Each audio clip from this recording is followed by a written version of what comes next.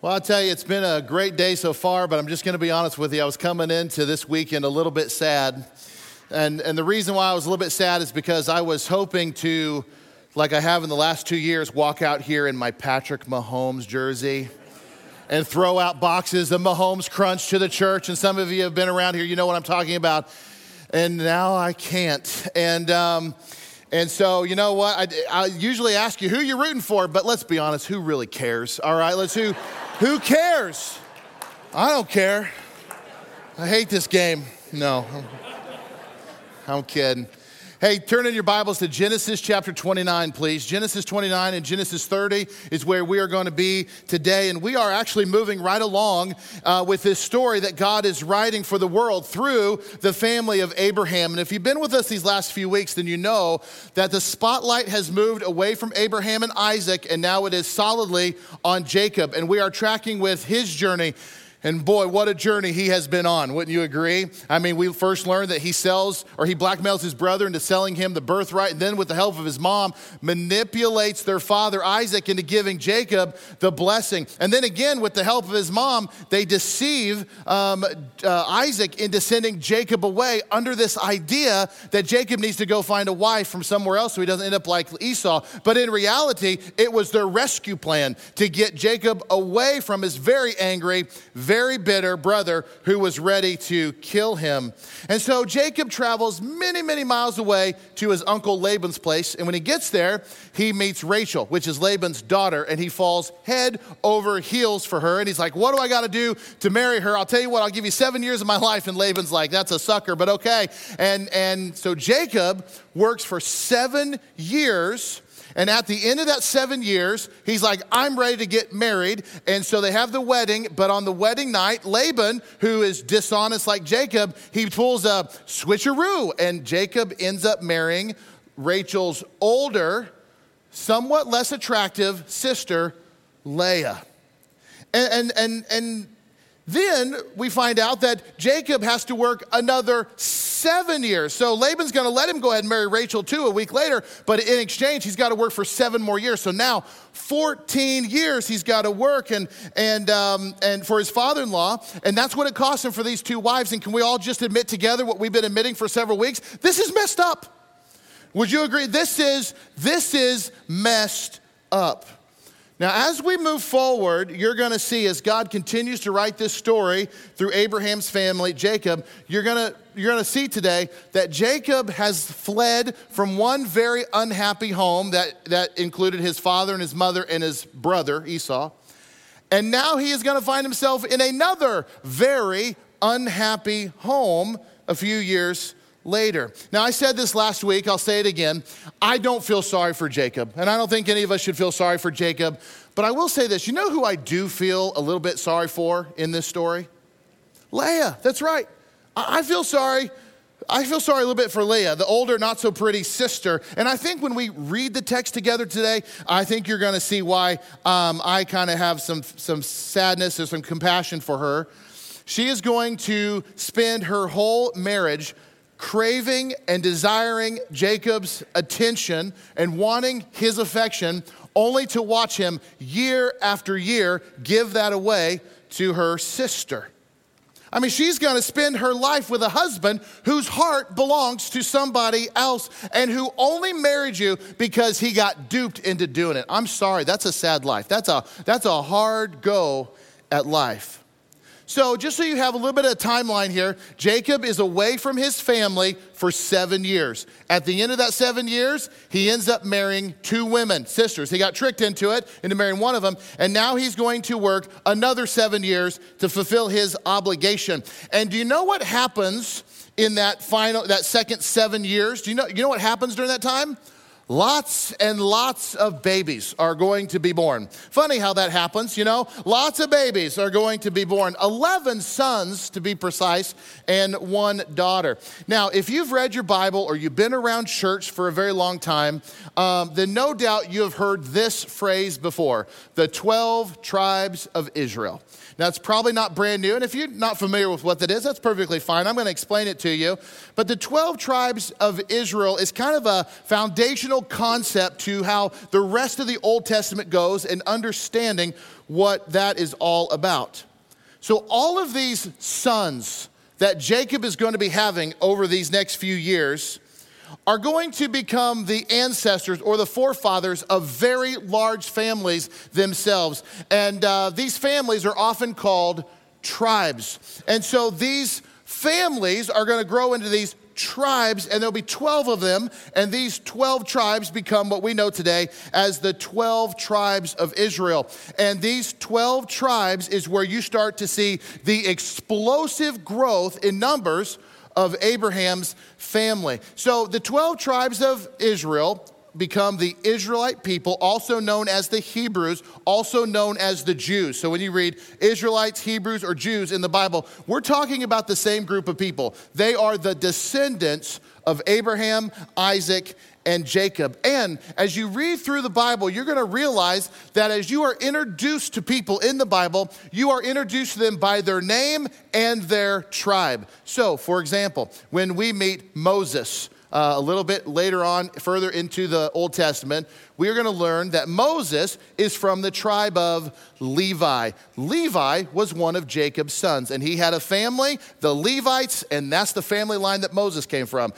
Take Joshua. We're not going to learn much about him or anything in this series, but Joshua will become a mighty leader of the Israelite people, and Joshua is from the tribe of Ephraim. Ephraim was another one of Jacob's sons who had a family, and he's from that tribe. You know, King David, he's often referred to as King David from the tribe of Judah. The Judah was one of Jacob's sons who had a family, and that's the family all of this together, makes up the nation of Israel. Now, down the road even further, and like I said, we're not going to get into this in our Genesis series very much, but a little bit, but all of these tribes grow into large families and large people groups. They all end up eventually in the country of Egypt, and over the course of 400 years, this family is going to explode into growth. By many estimates, well over 1 million members of this family. And Pharaoh is going to take notice of all these Hebrews and how large they are getting. And he's like, they're going to become too powerful for us if we don't do something. So he made them slaves. And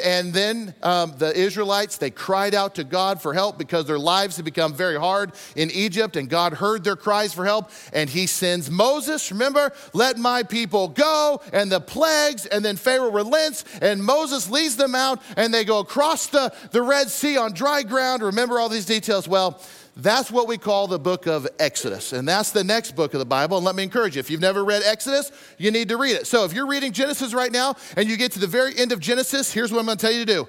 Flip the page and keep going, all right? And that's Exodus, and those are a lot of those details that you're going to love digging into.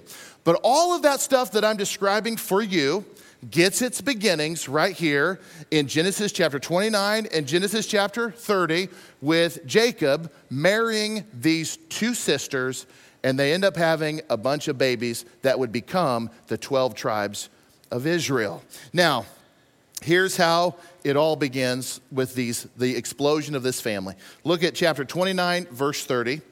His love for Rachel, we're talking about Jacob. He's got these two wives now. His love for Rachel was greater than his love for Leah. Now, obviously, we weren't there. We don't sit around the dinner table. We don't know what their conversations were like. We have these details from the scripture, and the details of the Bible tell us that Jacob loved Rachel and he did not love Leah, and that is not a happy home. This is a messed up home, and this is why my heart hurts for Leah. Her husband loves someone else. And sadly, and I say this sadly, because there are a number of folks in our church that knows what this feels like. To be married to somebody, but you're not their number one. Somebody else is. To be neglected. To be the afterthought of the relationship. To be the, oh yeah, I forgot about you person in a marriage. That's Leah. And that had to be really tough. Really, really tough. Look at the very next verse.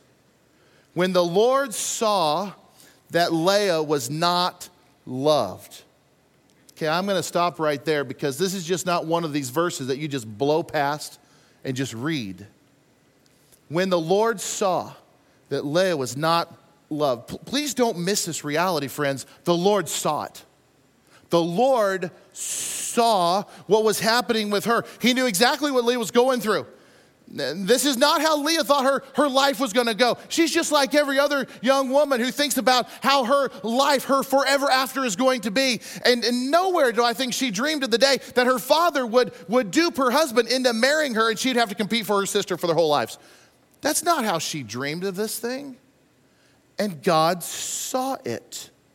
He saw her ups and her downs, her highs and lows, all of her sadness, and all of it. God saw it. You know, as a pastor, I can tell you, I wish at times that I had a magic wand and I could just wave it like this and fix people's problems. And I wish that I could just, wave it like this and remove an addiction that somebody is wrestling with, or wave it like this and restore some trust that has been lost in a marriage, or go like this and fix somebody's financial woes, or fix their health, or make their kids believe like their parents do. There are 1,000 of other things that I'd love to have a magic wand and just fix for people. But no magic wand exists. But let me tell you what does exist. And let me tell you what is a reality for every single person in this room today. It's this: the Lord saw. The Lord's paying attention. The Lord sees it.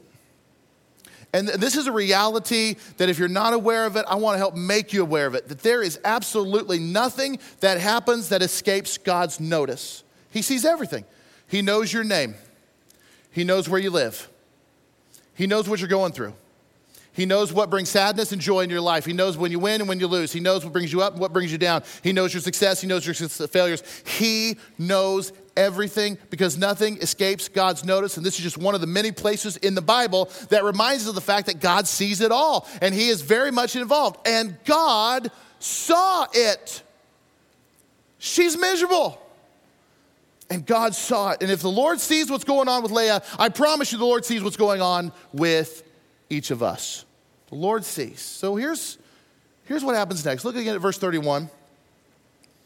When the Lord saw that Leah was not loved, he enabled her to conceive, but Rachel remained childless.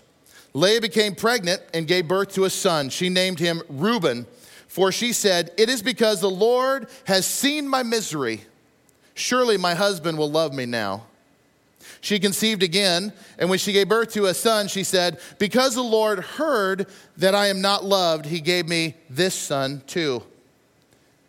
So she named him Simeon. Again she conceived, and when she gave birth to a son, she said, "Now at last my husband will become attached to me, because I have borne him 3 sons." So he was named Levi. She conceived again, and when she gave birth to a son, she said, "This time I will praise the Lord." So she named him Judah, and then she stopped having children.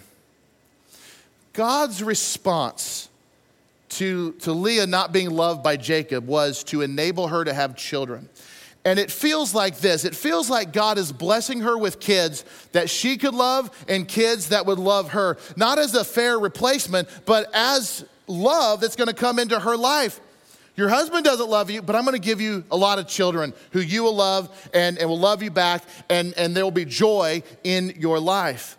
And Leah, by the time she has her 4th kid, she's like, "I'm just going to give praise to God." You hear her heart? I want Jacob to love me. That's what she desired, albeit wrongly. She thought these children would make her husband love her, and he doesn't. But when you get to the 4th one, she just said, "I'm just going to give praise to God," and she names him Judah. Where did she learn this? Where did she understand or come to know this concept that there was a God who loved her and blessed her? We're not really sure. Her father was an idol worshiper. We'll get into that later. But we don't know. But somehow she made the connection. I'm just going to give praise to God for this 4th one, named Judah, which very special son. We'll talk about him in a minute. So Leah not getting the love from Jacob and the affection she needed caused a lot of loneliness, but God gave her kids and she praised him for it. Do you want to know who's not happy in this home? Her sister Rachel. Remember the younger, prettier sister? She's not happy at all. She's not a happy camper. Look at chapter 30, verse 1. Here's her problem. When Rachel saw that she was not bearing Jacob any children, she became jealous of her sister. So she said to Jacob, give me children or I will die. I don't know if you guys have ever felt that way. Some of you are like, I got lots of kids. You can have them, one of them. Here you go. Don't die. But this is her feeling. Give me kids or I'm going to die. And Jacob becomes angry with her and said, am I in the place of God who has kept you from having children? This might just be the most true thing that Jacob has said yet in his life. Am I God?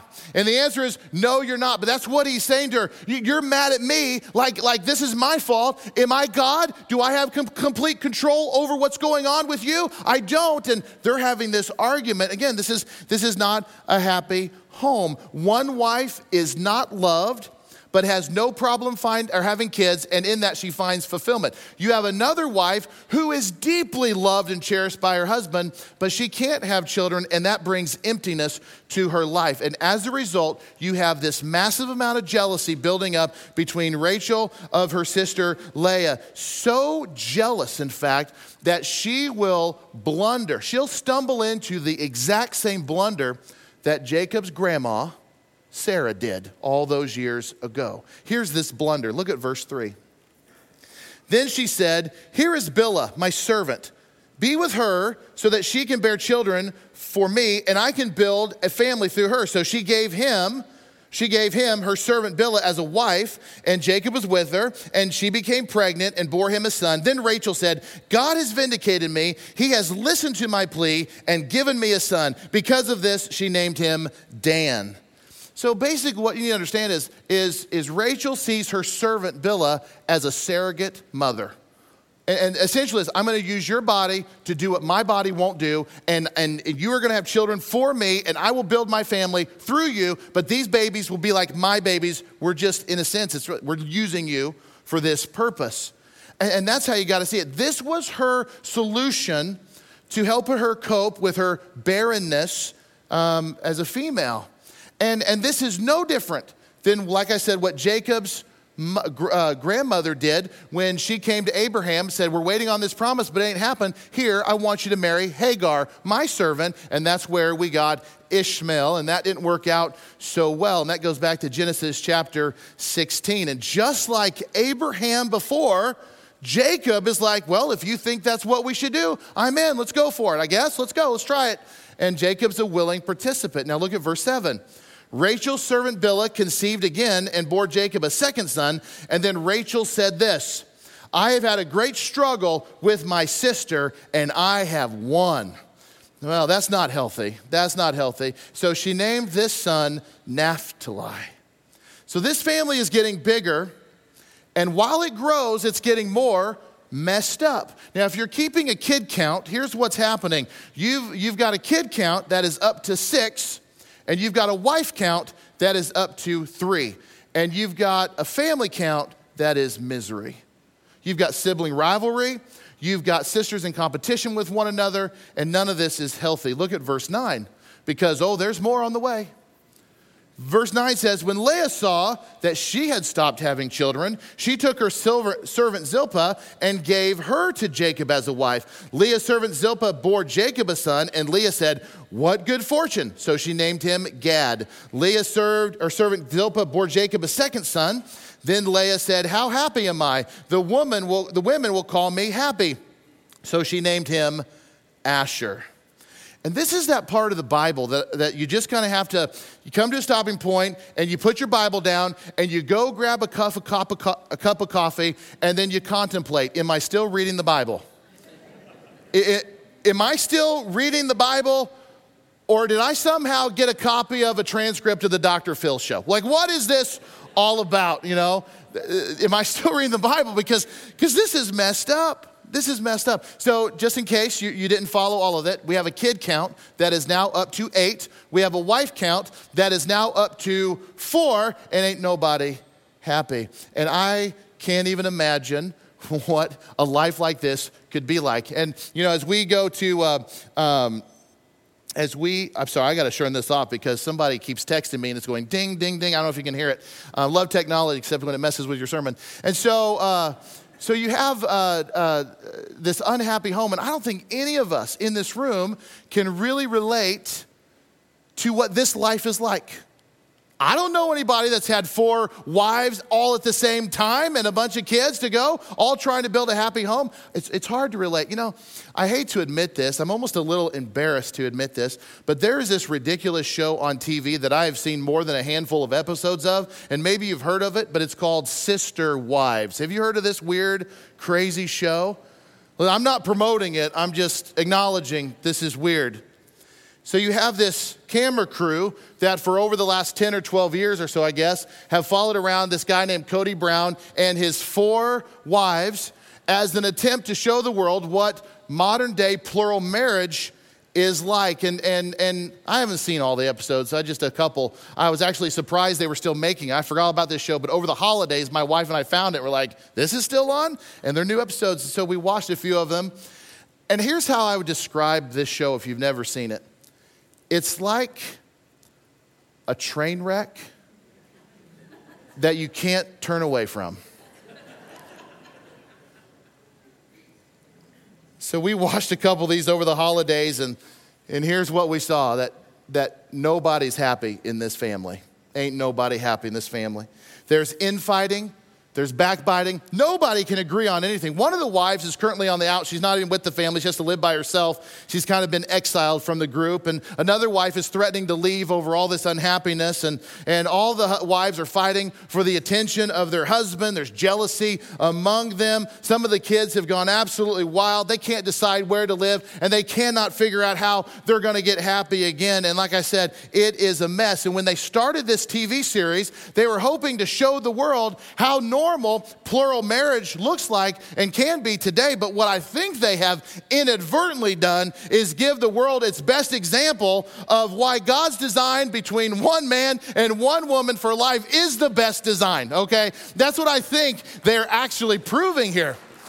They didn't set out to prove it, but if you watch this show, you're like, yeah, I think God knows what he's doing, all right? One woman, one man for life. When we read about Jacob and these 4 wives and all these babies being born and all the drama that follows in these chapters of the book of Genesis, in a weird way, it made me think of that TV show and how crazy, because that family is dealing with the same things that Rachel and Leah and the whole family are dealing with, especially when it comes to jealousy, infighting, and vying for their husband's attention. I think God knows best. I really do. So look what happens next, and you'll see what I mean about all this drama.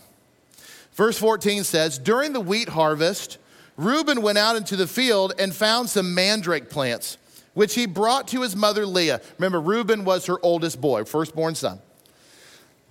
Rachel said to Leah, please give me some of your son's mandrakes. But she said to her, now listen to this, the fangs come out. You ready? She said, wasn't it enough that you took away my husband? Will you take my son's mandrakes too? It's like, Rawr! You know, I mean, it's like, listen, I had Jacob for a week and everything was great till you showed up and messed. She goes, is it not enough that you stole my husband and now you want my mandrakes as well? That's what's going on. And so Rachel said, very well. He can be with you tonight in return for your son's mandrakes. And Leah's like, okay, I'm listening. All right, keep going. So when Jacob came in from the fields that evening, Leah went out to meet him. She says, you got to be with me tonight, and I have hired you with my son's mandrakes. So he went to be with her that night. And we go, just when you think it couldn't get any weirder, it does. So Reuben, her firstborn son, brings his mom some mandrakes. I don't know if this was like, one of your sons picking your neighbor's flowers and say, Mom, look what I brought for you. Oh, I don't know if it was one of those or just he knew his mom wanted them, but he brought her some mandrakes and gave them to her, and Rachel wanted them. What in the world is a mandrake plant? Mandrakes are a plant that has a long history. In fact, there's other parts of the Bible where a mandrake plant will come up in the conversation. But we've read, you can read all about mandrake plants going back thousands of years and what people believed about this plant and what they thought it would do. But essentially, mandrake plants produce this yellow berry that have been referred to over the years as love apples. And it has been believed for thousands of years that this plant has something to do with helping a woman conceive a child and they believe it had like an aphrodisiac involved, and it helped with fertility issues. And people have believed this. I mean, superstitiously, there's none of that is true, but superstitiously for thousands of years. And this is the plant we're talking about. And some of the superstition that surrounds this plant has to do with the fact that when you pull it up out of the ground and you dust the dirt off of its roots, oftentimes the roots themselves look like people. Okay, that's kind of the whole thing. It's like, so, here's an example of one that looks kind of like a person with arms and legs. And so you can imagine pulling up some mandrake plants, believing superstitiously that if you eat or use this, that all these people, can you imagine a wad of mandrake plants and all these little people hanging down from the roots, and you're like, Mommy, look what I got you. Let's have more babies or whatever. That was the idea. So the very fact that Rachel and Leah were having a conversation about how important these mandrake plants were says something to the fact that they probably bought into some degree this common superstition that this plant will help you have babies. Now think about it. Leah had not had babies in a while, and so that's why she gave her servant to Jacob and had several children through her to continue to build the family. Rachel's the same way. Rachel never had a child, but she gave her servant to Jacob and to have babies through her. I don't think that it's a shock that both of these sisters who are in competition with one another are trying to do everything they can and grasp at any straw to have more babies, even if that means turning to a superstitious, magical plant to have them. And this is so important. So basically there's this deal that is hatched between these two sisters. Leah would give her sister Rachel Jacob for the night in exchange for some of these mandrake plants. And there's no other way to really understand this. It's just that Rachel, her end of the bargain was she had to surrender Jacob and some rights to her husband. And this reality pops up in Scripture that it's a sad reality, but you've got two sisters who are bartering conjugal rights for Jacob with plants. And that's a sad revelation, to be honest with you. This one of the things that I appreciate the Bible doesn't sugarcoat anything for us, and it just kind of, this is what happened. But to me, I find this a very sad revelation. So that night, Jacob's on his way home from work, and he's just walking through the field, and Leah shows up. She's like, "You're with me tonight, buddy, and I bought you, and all it cost me was some mandrakes. Your foolish sister." No, I'm just kidding. And Jacob's like, "All right, show me the way," and off they go. Verse 17, God listened to Leah, and she became pregnant and bore Jacob a fifth son. And then Leah said, "God has rewarded me for giving my servant to my husband." So she named him Ishkar. Leah conceived again and bore Jacob a sixth son. Then Leah said, "God has presented me with a precious gift. This time my husband will treat me with honor because I have borne him 6 sons." So she named him Zebulun. Sometime later, she gave birth to a daughter named Dinah. Just to help you keep track of all this, because I know it's a little confusing, we are now up to kid count number 11, wife count number 4, mandrake count, a handful, I don't know. Let me make this very clear. Leah getting pregnant had nothing to do with these plants, all right? Nothing. The Bible is very clear that it is God who opened her womb and it is God who closed her sisters. It has nothing to do with this plant. But what does become clear is that Leah, now having given birth to 6 sons in a row for Jacob, thought that now they could have a proper marriage, and it doesn't happen. What is also clear is that Rachel, seeing that these plants failed, or it really was superstition, nothing happened, she finally cries out to God for help. And we see in the next verse, verse 22, then God remembered Rachel, and he listened to her. So evidently, at some point, she's like, these mandrakes are worthless. God, I need you. I need your help. At some point, she cried out to him, and he listened to her. And here's what happened. He enabled her to conceive. She became pregnant and gave birth to a son and said, God has taken away my disgrace. She named him Joseph and said, may the Lord add to me another son. Now, we are up to now 12 children, 4 wives, no mandrake plants anymore.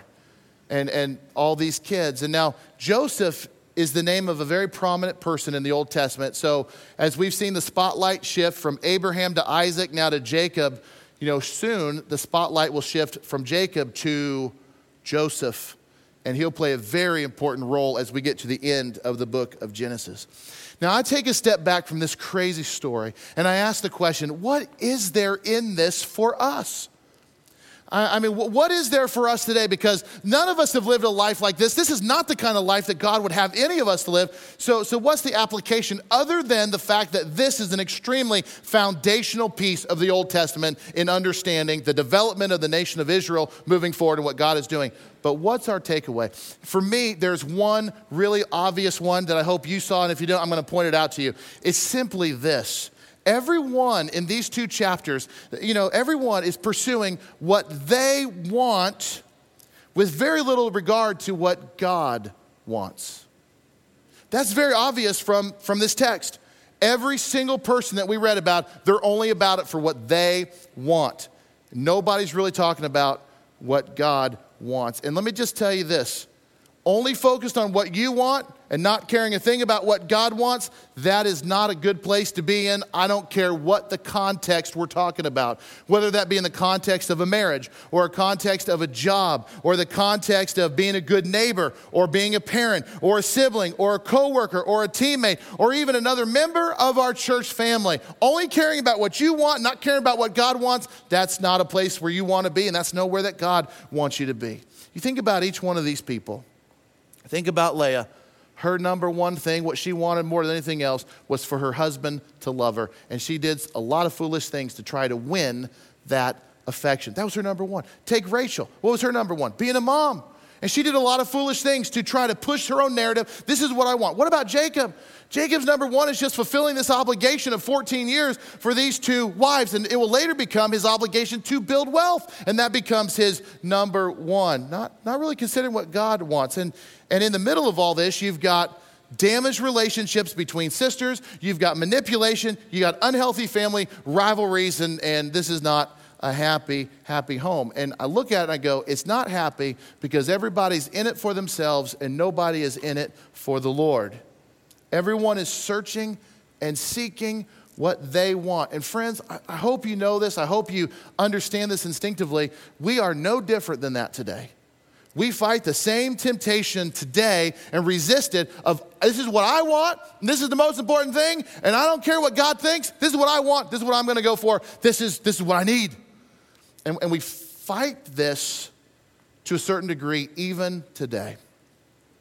I've studied this passage out, and I've often wondered what would have happened or what turn would have taken in this story had Leah had just said this, Lord, I don't know how I wound up in the position that I am in. Lord, I don't know why my husband won't love me. I don't know why life is so messed up, but this is what I'm going to do, Lord. I'm just going to trust in you, and I'm just going to trust you with the details of my life, and I'm just going to follow you, Lord. I'm going to try to be the woman that you've called me to be. And I wonder, if Leah had had that attitude from the get-go, how would this story have changed? How would the narrative of her life been different? I think about that for Rachel. Rachel may have said something to say, Lord, I don't know how I got myself in this mess. I don't know how my sister got into this marriage. Lord, I don't know why I can't have kids, but Lord, you know the desire of my heart. But at the end of the day, Lord, whether I have kids or not, I'm just going to trust you. Lord, you're in control, and I'm going to let you lead my life. And I want you to be proud of me, Lord, and I'm just going to do my best to follow you. How could have things been different if that was her prayer? What about Jacob? What about if Jacob had just prayed this prayer? Lord, I have made a mess out of my life. I have no doubt some of our prayers have started very similarly. Lord, I've made a mess out of my life. I don't even know, Lord, how all this stuff happened, but here I am. From this day forward, I'm going to pursue you. And Lord, I don't know how to fix all this other stuff, but I'm just going to trust you, Lord. I know you're going to help me with that. I wonder how their lives would have changed if their prayers had gone like that. I wonder how your life would change if you prayed a prayer like that starting today. Lord, I don't know how this all happened. This is not the script I wrote for myself. But Lord, one thing I'll do is you're my number one. And I will follow you. And I believe, God, that you will help me along this journey. Lord, help me to trust you in every step of the way. How How many lives would change today if that was our prayer? What did Jesus say? Jesus is very clear on this conversation. Jesus said what is the most important thing. In Matthew 22, verse 37, he said, love the Lord your God with all of your heart and with all your soul, with all your mind. He said, this is the first and greatest commandment. And the second is like it, love your neighbor as yourself. He said, all the law, all the prophets, everything I ever said hangs on this. Love me, love other people. What else did Jesus say? In his most famous sermon, Sermon on the Mount, he said this in Matthew 6:33. He said, but seek first his kingdom and his righteousness, and all these things will be added unto you. There's a very, very strong overlay in the Bible that we need to follow God and make his priorities our priorities, put him first, put everything in his hands, trust him, seek him out first. It's all over the pages of the New Testament. What isn't is, I'm going to do my own thing, God. That's not. A few years ago, I was meeting with a family to plan a funeral, which is, I do that with every family I do a funeral for. It's like we're going to sit down and we're going to talk about the order of service. We're going to talk about what scripture we're going to read together. We're going to talk about who's going to speak and how, just planning out the service, the flowers, if there's going to be pictures. We plan the whole thing.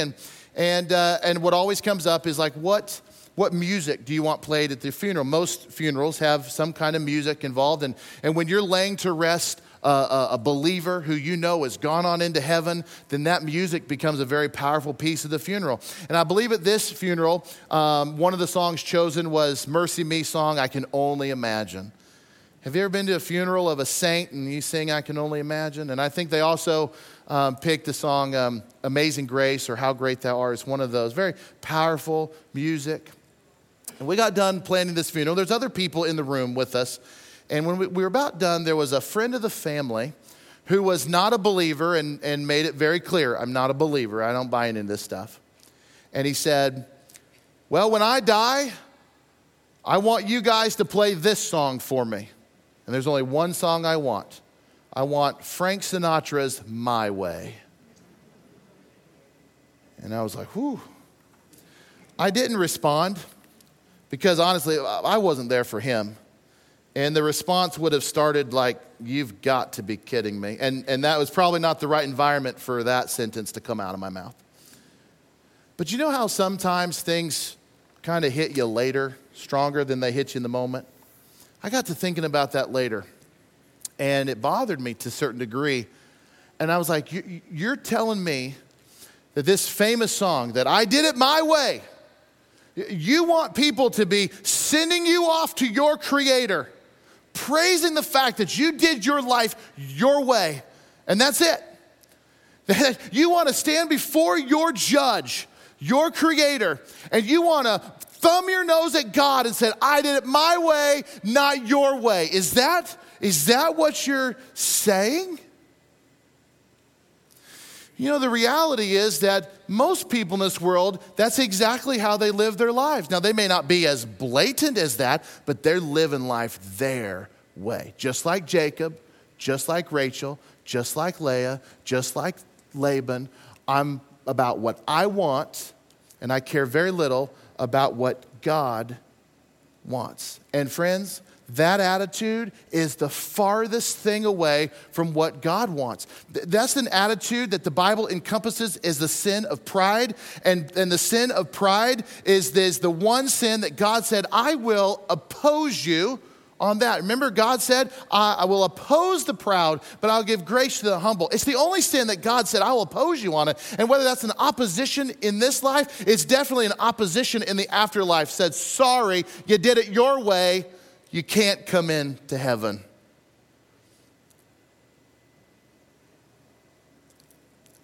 We ask the question, what are you really seeking in this life? What are you really seeking in your marriage?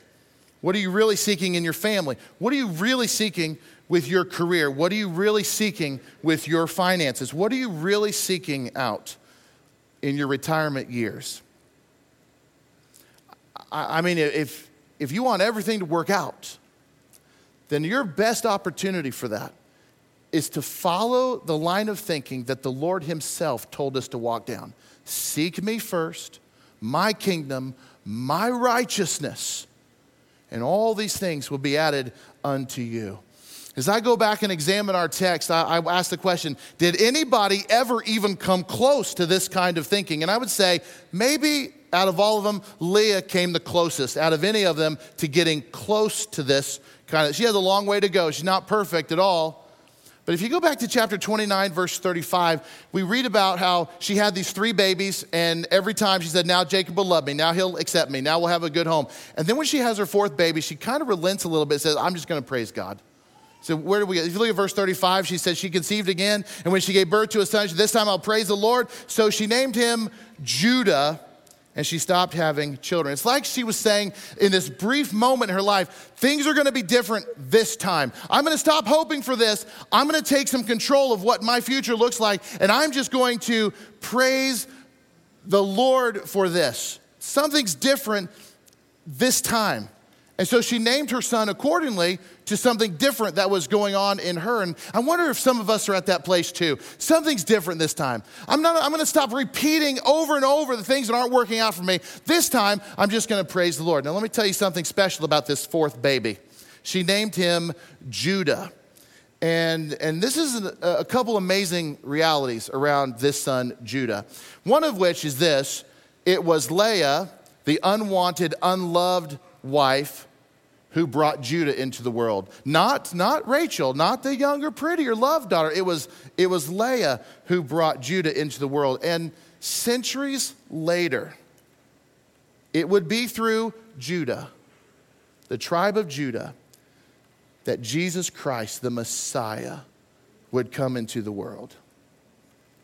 And it's another proof that something that didn't start out right, God can use to bring about some of the most beautiful miracles in our world. Judah's life did not start right. But what did God turn that into? No matter what situation you find yourself in right now, remember this. It may not have started right, and it may not be right today. But if you'll just seek God first, anything is possible. And maybe that's your marriage. You know, everything that we're studying today is in the context of marriage, so maybe that's your marriage. Maybe you'd say, my marriage didn't start right, and my marriage is not right. But if the two of you are seeking God first, anything is possible. Anything is possible when you put God first. You know, Genesis 29 and 30 are a very extreme example. But it also reminds us that nobody is immune from these kind of struggles within a marriage. And maybe even as we study this scripture out today, some of you might even say, my marriage is not going great, or it's been a little bit rough lately, or you might say the honeymoon's definitely over, or we've lost our spark, or there's whatever language you want to say. Some of you maybe have come in here today very burdened over this. Maybe a text like this dredges up some emotions. If you ask me, what's the best thing you can do?